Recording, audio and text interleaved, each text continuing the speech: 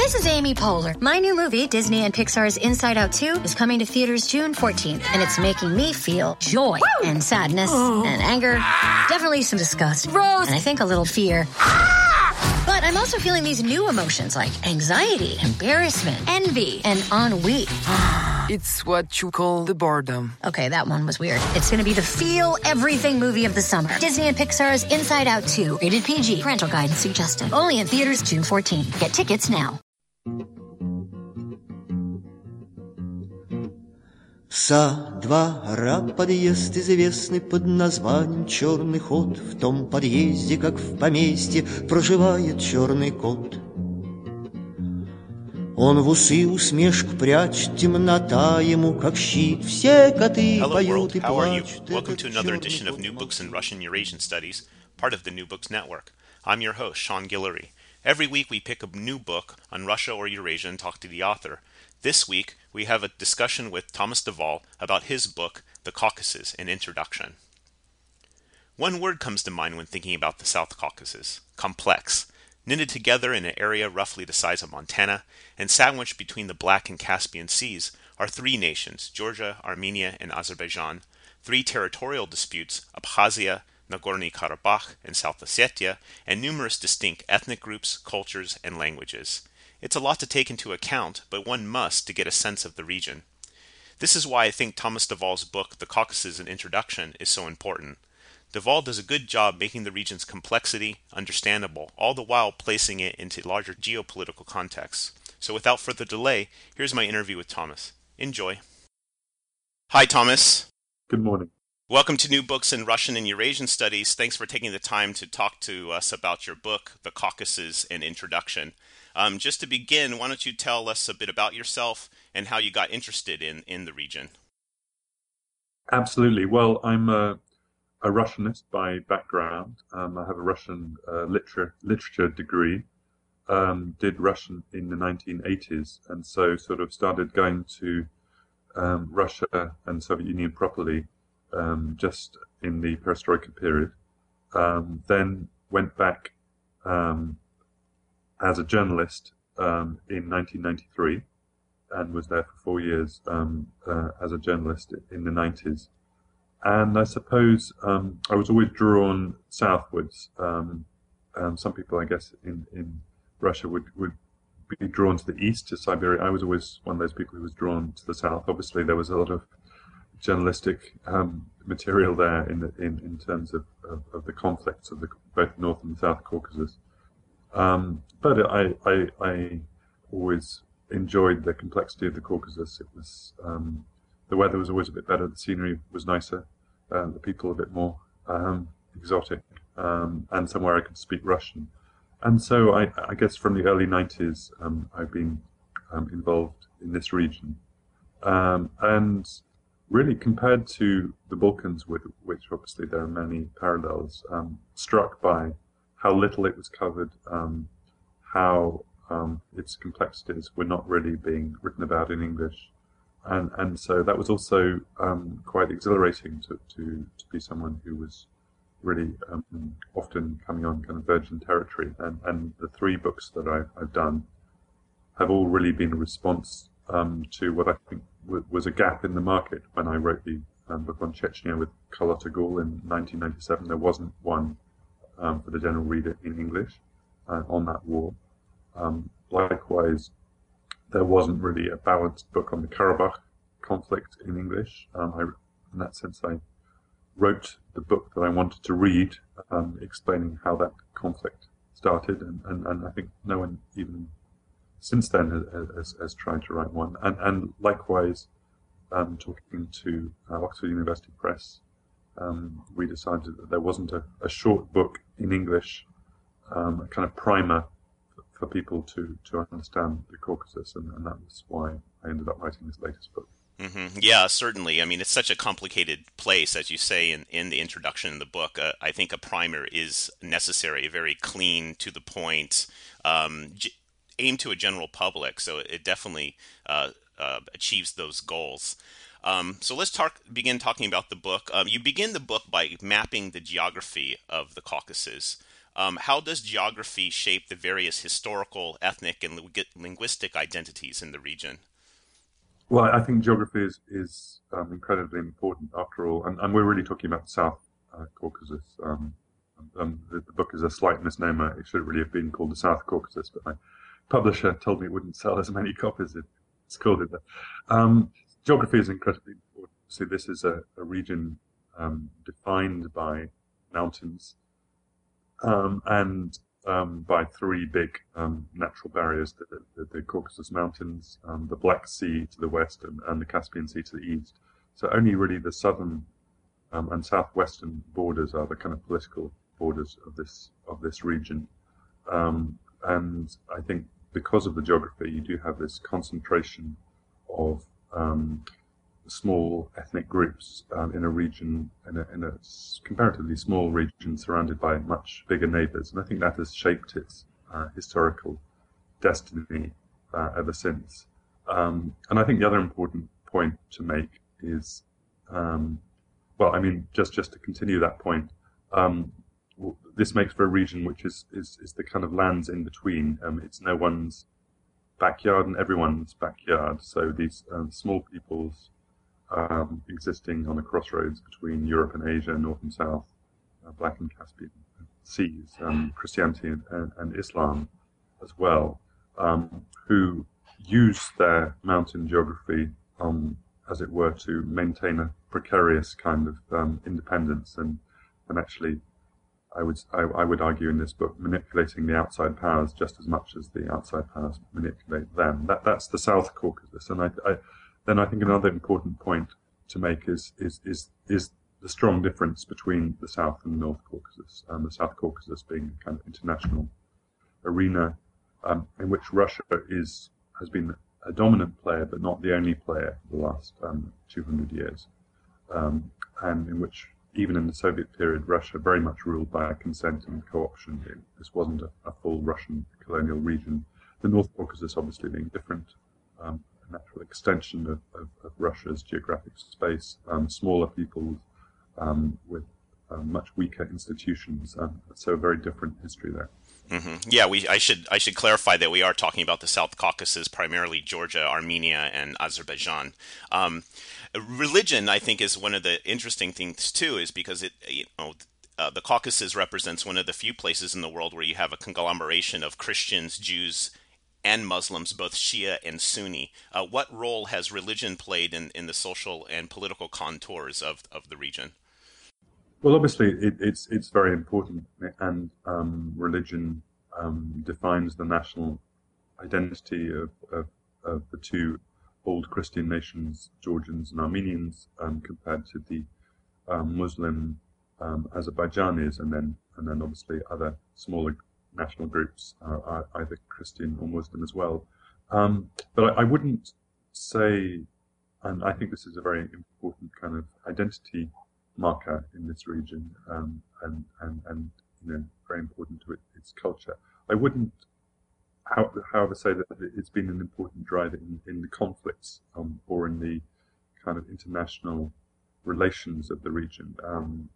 Look at the comparatively good relationship between Christian Georgia and Muslim Azerbaijan, as opposed to the enmity between Christian Armenia and Muslim Azerbaijan. That's one paradox there. And also the fact that actually Christian Armenia has a much better relationship with the Islamic Republic of Iran than Azerbaijan does. So I think that tells us that on an everyday level, of course, religion is important, but it's not a driver in its international relations. Mm-hmm. And was it an important driver in the past? Well, again, yes and no. I think it probably was an important. It was important, and yet, well, the closer you look into Caucasian history, the more paradoxes it throws up. The fact that, for example, and this is kind of buried by Georgian historians, Georgia spent a couple of 100 years being a province of the Persian Empire, in which its monarchy and aristocracy all converted to Islam. That's, I think, one interesting historical nugget we shouldn't forget. Also, I think that the Sunni-Shia divide used to be, I think, quite important, more important than Turkic solidarity. We find Shia Azeris fighting along with the Russian army against Sunni Turks in the 19th century. The famous Karabakh regiment of horsemen in the Russian Empire was actually Azeri Shias who actually fought, not only fought the Turks, but sometimes even in the North Caucasus as well. So this is a region where I think the identities that look rather durable are actually fairly modern constructions in many ways. Mm-hmm. Yeah, and we'll get to that modern construction of nationalism in the region, certainly. Throughout much of its history, and you already kind of you've alluded to this already, that there's various relationships, and when on the surface one might think even contradictory relationships between peoples of the region and the great powers that surround them. And throughout much of its history, the Caucasus has been sandwiched between three great powers: Persia, Russia, and the Ottomans. How did these external powers influence the shaping of the region? Well, obviously, enormously. Up until about 1800, Iran/Persia and the Ottoman Turks being the two big colonial powers, a big east-west division in the Caucasus, with the eastern part, Azerbaijan, and eastern half of Georgia being, and Armenia as well, being in the Persian domain, and then the Black Sea side being in the Ottoman domain. So that was absolutely crucial. And then, of course, the Russians, since about 1800, being the key colonial power. But as I alluded to earlier, this is a region where the local peoples have fiercely managed to maintain their autonomy. They've done it by striking alliances with great powers against their neighbors, but have always survived. I think a theme of this book would be that foreign interventions in this region generally fail, or even if they look as though they succeed, they only do by close cooperation with the locals. This is not a region where people have been assimilated by great powers, as you see actually over the border in Iran or Turkey, the way minorities have been pretty much absorbed in those two countries. The Russian Empire, in particular, didn't play by those rules and actually kept local identities alive. Mm-hmm. Yeah, I think that this is an important thing to keep in mind, because there is a tendency to think that the local issues and the local power structures in those regions can be the tools of great power politics, and you can see this in the way the August War, 2008 August War, was dealt with, which of course we'll talk about too. But it's good to remind people that local conflicts, local identities do have a lot of say-so over the geopolitical issues, for sure. Let's talk. Oh, sorry. Yeah, I would say that this is a very important theme, that the tail does tend to wag the dog in this region. And we talk about South Ossetia in 2008. I think that's a classic example. Mm-hmm. Yeah, and I'll ask you to develop that more as we go on. Let's talk about Russian domination in particular. What impact did Imperial Russian rule have on the region from the early 19th century until, say, 1917? Well, an enormous impact, obviously, one in which you see pictures of the Georgian monarchs in the 18th century wearing Persian dress, and in the 19th century, the Georgian nobility is looking to Europe via Russia, is dressing in the European manner, is learning French, is fighting with the Russian army against Napoleon. So particularly for the Armenians and Georgians, also to a less extent for these areas, the Russian Empire being a kind of a career ladder, as it were, upwards towards kind of Europe, towards some kind of more Enlightenment values, towards modernity. Obviously, at a cost of as with every colonial experience, of autonomy, of local culture. Obviously, many examples of Russian imperial heavy-handedness. But certainly bringing this region in a rather weird way to Europe via the Russian Empire. And one way, of course, is development of nationalism in the latter half of the 19th century. And talk a little bit about the development of Georgian, Armenian, and Azeri national identity from about 1860s to 1917. Yes, obviously, this being part of an imperial structure which codifies people, which names people, which classifies people, solidified senses of identity of Georgians, Armenians. Azeris were called variously Tatars or still Turks. Their identity was more of a 20th century formation, early 20th century formation. But yes, clearly this did, as it were, solidify the national identities of these people, both within the empire and also in opposition to the empire. Again, I think another classic colonial experience that the British experienced in India and other places that people who actually educated within the colonial system become some of the leaders in the rejection of it, and I think we saw this phenomenon in the Caucasus, and then obviously the Caucasians were quite active revolutionaries also at the end of the 19th and the beginning of the 20th century, such that when we fast forward to 1917, the Tsarist Empire pretty much gives up without a fight. There's nothing, you don't have much to hang on to by 1917. And how about the formation of national identity, say, between Armenians and Azeris? I mean, the relationship between ethnic groups themselves, how did that give way to a particular type of national identity?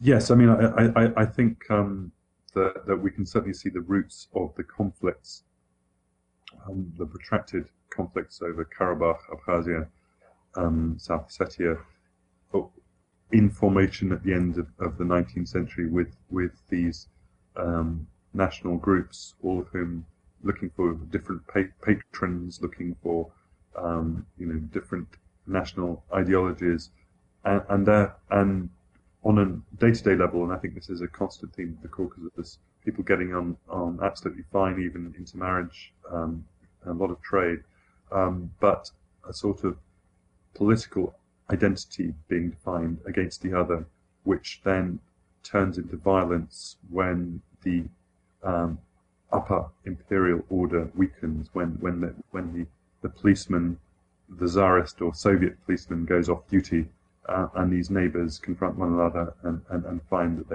they don't trust each other's policemen, and they end up in violence. So I think that is definitely, as you say, a phenomenon which begins at the end of the 19th century, and also this phenomenon, the Armenians increasingly looking to Russia as their protector, and the Azeris increasingly looking to Turkey.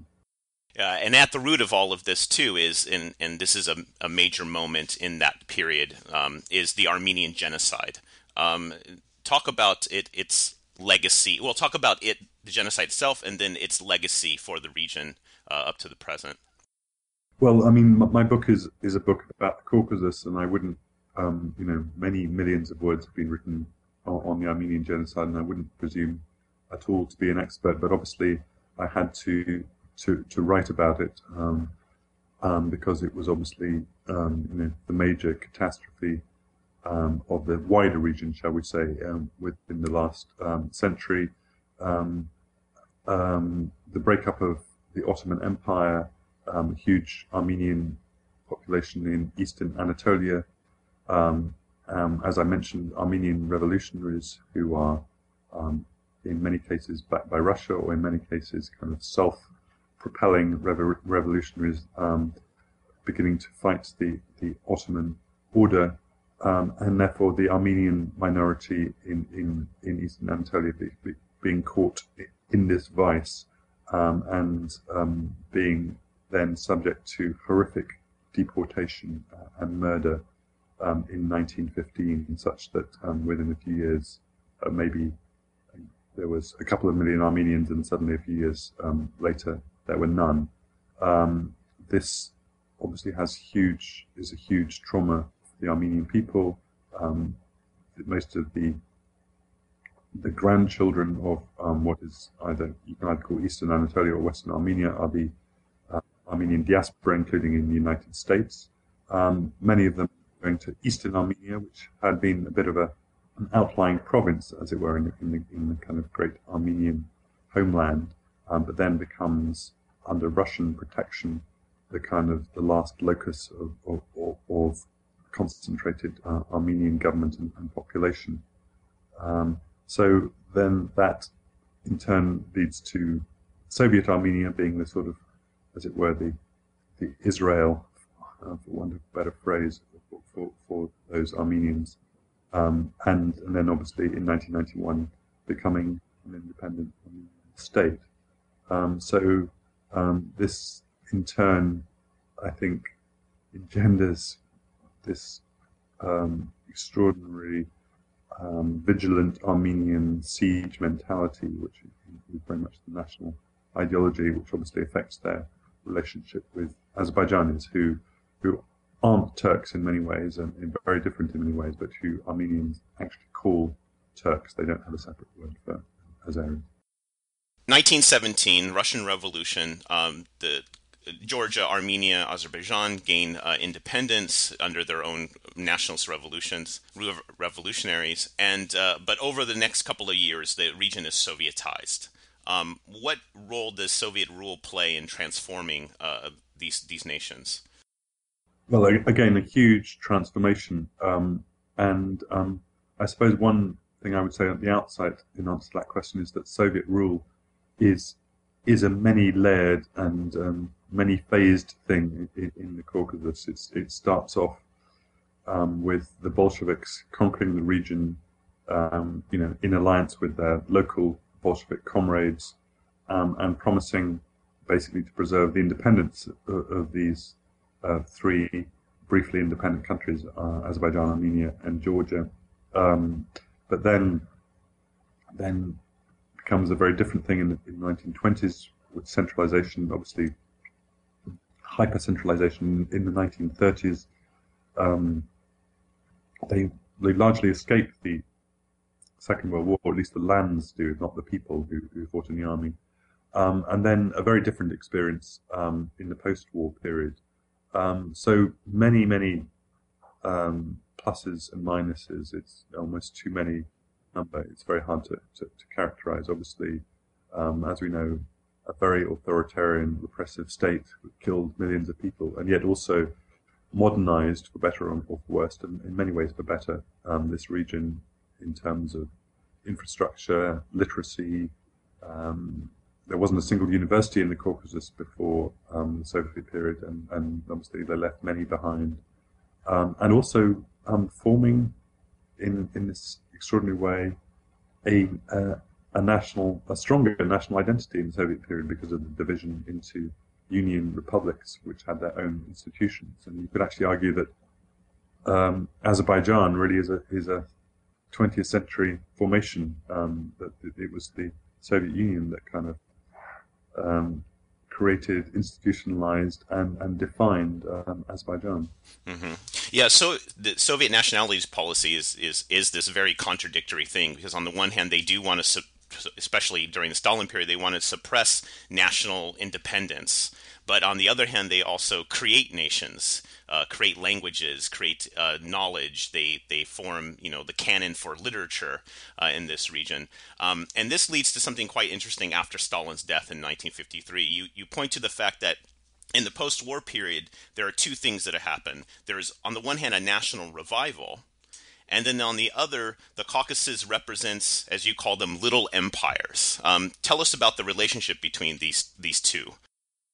Yes, I think this is something we haven't really mentioned before. Is obviously, as well as the three big nationalities of this region, Georgians, Armenians, and Azerbaijanis, there are obviously these smaller ethnic groups, and I think the way the Soviet Union worked very much to the benefit of these bigger nationalities, Georgians, Armenians, Azeris, many of whom rose to very senior jobs in Moscow and senior jobs in the Soviet elite and won many privileges for their national culture in terms of academies of sciences and histories being written and so on, privileging of these three nationalities. But much more tricky situation for the sub-ethnic group, for want of a better phrase, people like Abkhaz, Ossetians, or this rather separate case of the Karabakh Armenians who were next door to Armenia but inside Azerbaijan, and not to mention even smaller groups like Kurds or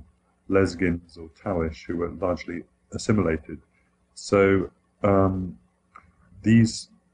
many of these people, these smaller groups, were deported under Stalin. They became the punished peoples, people like Kurds or Meskhetian Turks.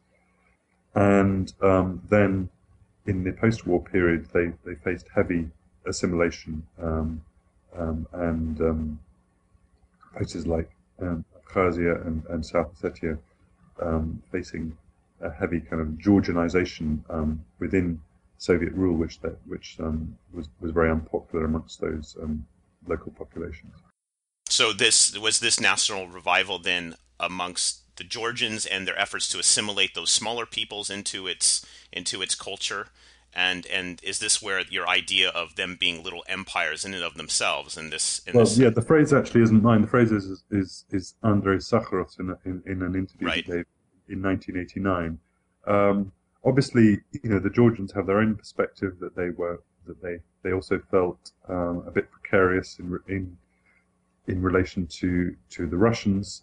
So everyone has as it were, a big brother that they're a bit nervous of, and I think this in a sense in a psychological sense is a key to understanding the conflicts of the Caucasus. Everyone has someone they're afraid of, and it's a whole sort of combination of different mutual insecurities between ethnic groups of different sizes.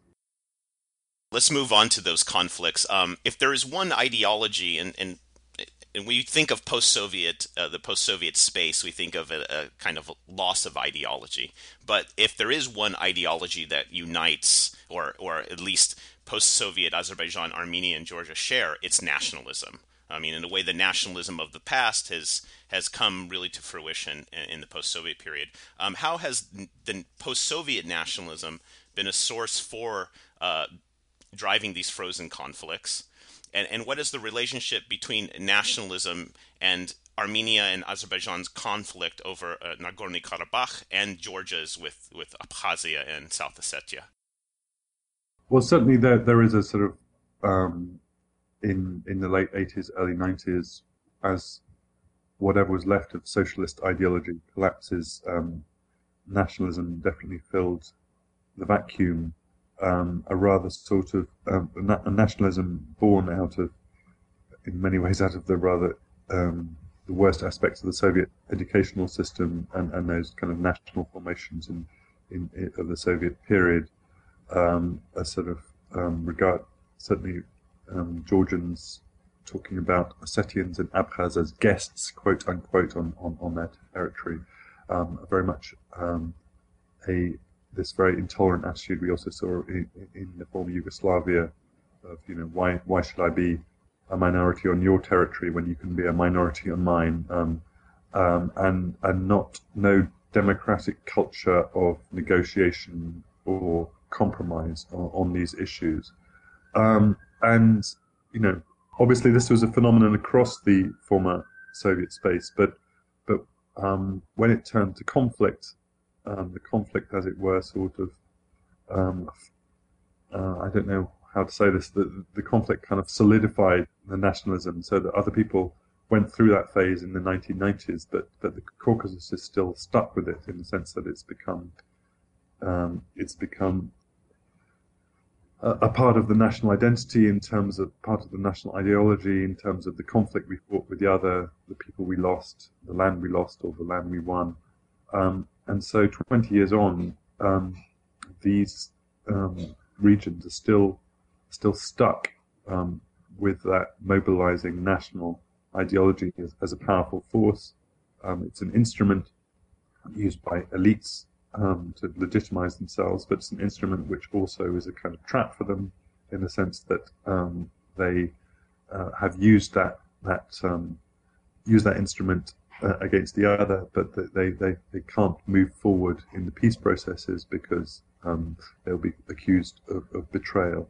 And so, even though people surely are a bit more tired and cynical about these national ideas than they were 20 years ago, we're still stuck with them, and we're still stuck with this kind of idea that our territory is a sacred thing which can't be compromised with the other.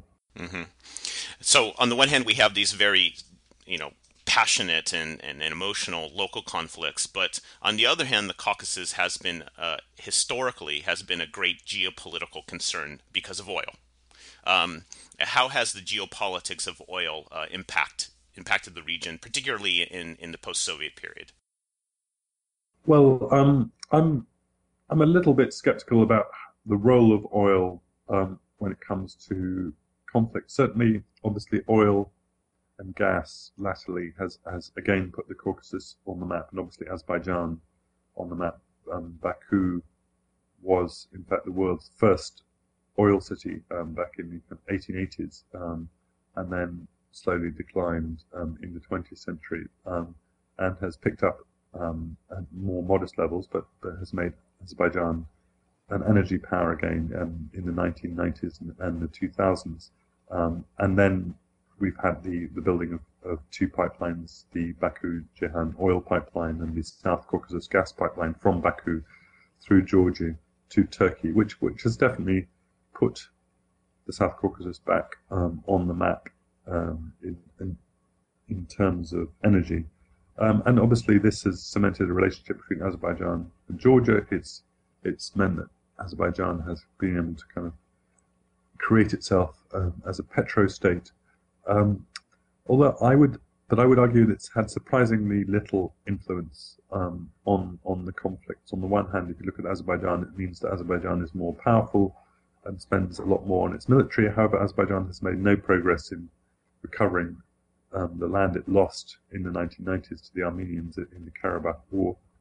And also the presence of pipelines means that Azerbaijan has to be more worried about any new conflict, because obviously those pipelines would be vulnerable if fighting broke out. Mm-hmm. And what about in terms of, say, other powers and their interest in the region, say Russia and the United States or Europe? How has these local powers become kind of a proxy war for larger issues, geopolitical issues? Well, certainly the pipeline politics has contributed to rather unhealthy polarization in the region between Azerbaijan, Georgia, Turkey on the one hand, as it were, looking to the United States in particular as a patron, and Armenia looking to Russia, Armenia also looking a bit to Iran. So there has been that polarization, which now that I live in Washington, I see some rather unhealthy symptoms of that in Washington, that there are some people in Washington for whom the Caucasus is basically all about oil and Azerbaijan, and the Armenians are an irritant to the development of the great relationship between Azerbaijan and the United States. So yes, and Russia obviously drawn in because Russia was suspicious of non-Russia pipeline routes, although I think Russia is now reconciled to that. I think that was very much, however, the game of the 1990s. I think we've seen some of the negative consequences of that, and hopefully people are trying to move a bit beyond that. And obviously, when we look at Armenia and Azerbaijan, each of them also have tried to balance their foreign policies. Armenia has, as it were, twin patrons in both in Moscow and in California, and Azerbaijan also tries to balance its foreign policy, and the Azeri elite is actually quite close to the Russian elite as well. It's Georgia which has made its kind of major ideological choice westwards, for better or for worse. Hmm. 2003, Georgia is the site of the first so-called colored revolution. How has the Rose Revolution reshaped Georgian society and politics? Well, it was obviously a hugely important and radical event at the time. And it's still, in a sense, funnily enough, even 8 years on, a bit of a work in progress. We don't know how that story ends. It starts with this great peaceful uprising um, against because of the forged parliamentary elections in Georgia in 2003, ends up with Edward Shevardnadze resigning as president and this very young team coming to power, headed by Mikhail Saakashvili, the youngest head of state in Europe at the time. A series of quite radical reforms, particularly against corruption in the first year, which really modernize a very weak state quite with surprising speed, although also in a way that's not really fully democratic. It's an interesting and lively experiment, which we're now heading towards 2013, where Saakashvili has to step down, and I think we can only really judge this experiment by the way it ends. Certainly, there have been many positive things about it, but the cost, I suppose, has been Georgia's old pluralistic culture, which has been, as it were, taken over by this one very dynamic, young, pro-American, modernizing, but rather intolerant group, which is currently running Georgia. Will Saakashvili leave office in 2013, or is he making steps to kind of secure his place? Well, this is the great unknown, that the constitution has been changed in a way to strengthen the powers of the prime minister, so he could, in a constitutional fashion, do a Putin and become prime minister. However, he knows there would be a big reputational cost if he did that. So I think he's still weighing up his options. We don't really know the answer to that yet. Georgia once again became international news when war broke out in August 2008 between Russia, over South Ossetia. A lot has been in the press, especially about questioning who started the war. Was it Georgia? Was it Russia? Et cetera, et cetera. But why did the war start? Not who caused it, but why did it go hot? Well, one of my aims in writing this book was to give as balanced and nuanced picture as I could of how that war happened, and clearly it had local factors, and it was also driven, in a sense, by this very unhealthy geopolitical rivalry between Russia and the United States in Georgia, over Georgia. So I think certainly the Russians were the ones who played their hands most cleverly. Georgia had lost Abkhazia and South Ossetia as de facto territories under its control in the 1990s. They were living in the kind of twilight zone. They looked to the Russians, but the Russia at that point didn't recognize them, but was slowly exerting its influence because the Georgians refused to deal with these territories.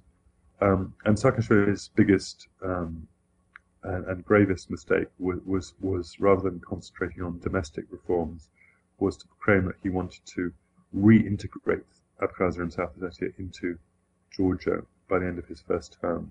These were long-term, protracted conflicts, and that was obviously alarming to the breakaway territories, who saw this basically as a kind of bid for reconquest.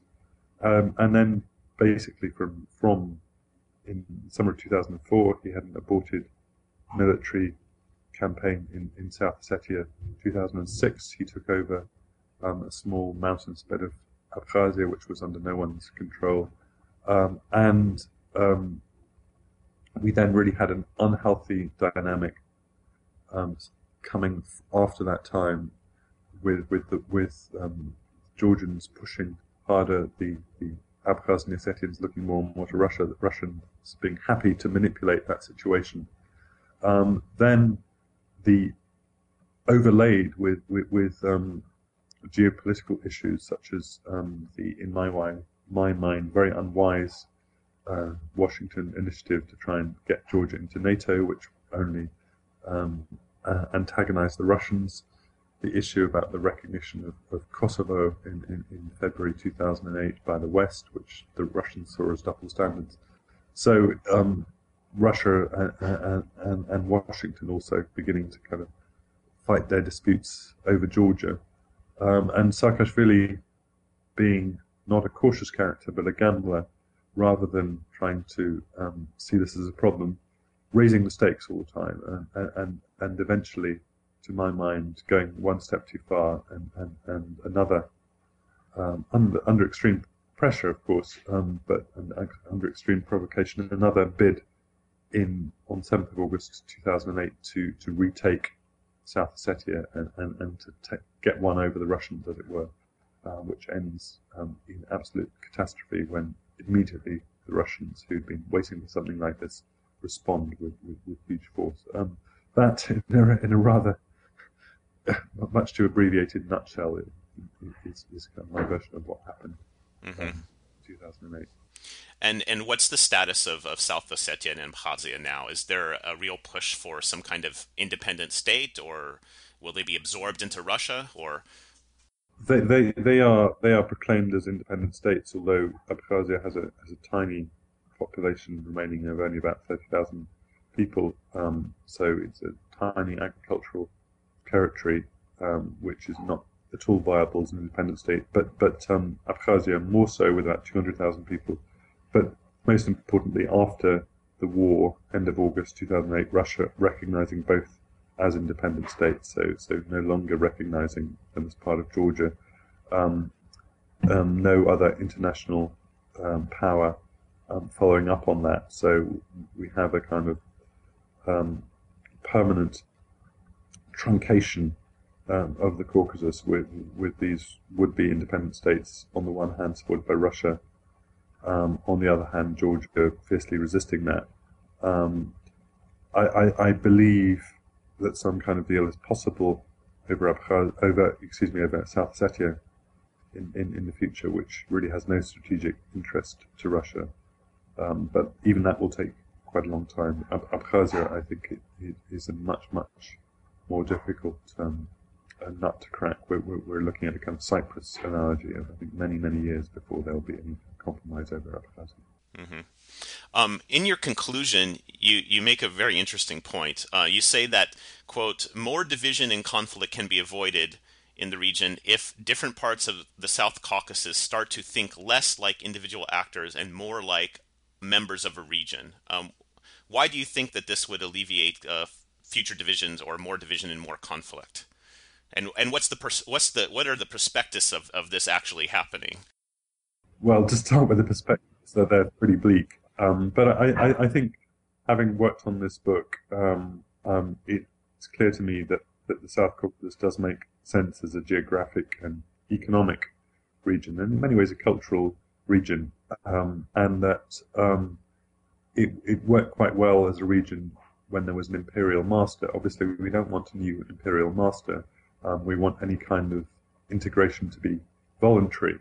But it seems to me that any prospects it has in the future are as a communications hub between Europe and Asia, the North and South, East and West, and that these three countries are very small and they need each other, and that also the kind of minority-majority conflicts will also be mitigated if there's some kind of supra-regional aspect to the way people manage their affairs in this region.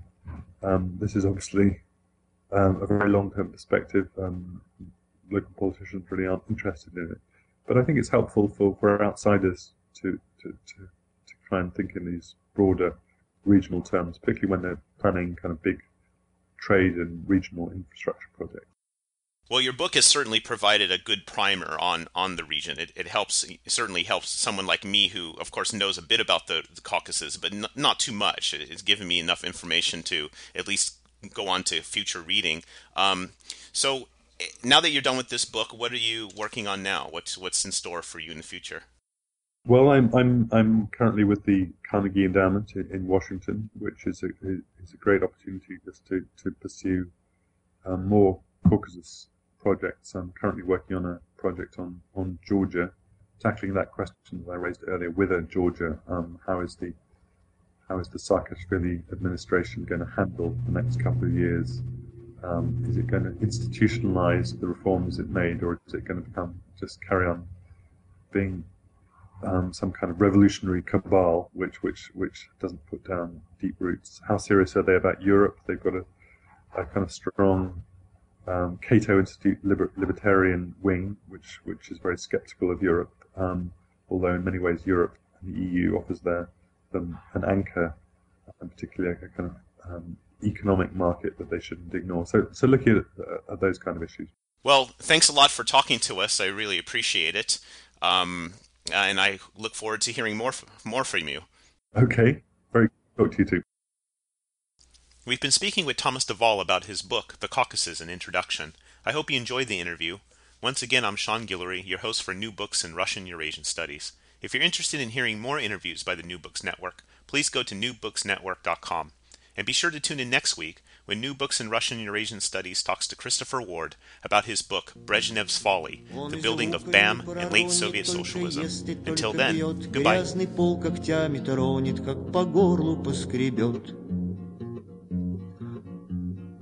Оттого-то знать не весел дом, в котором мы живем, надо бы лампочку повесить. Денег все не соберем.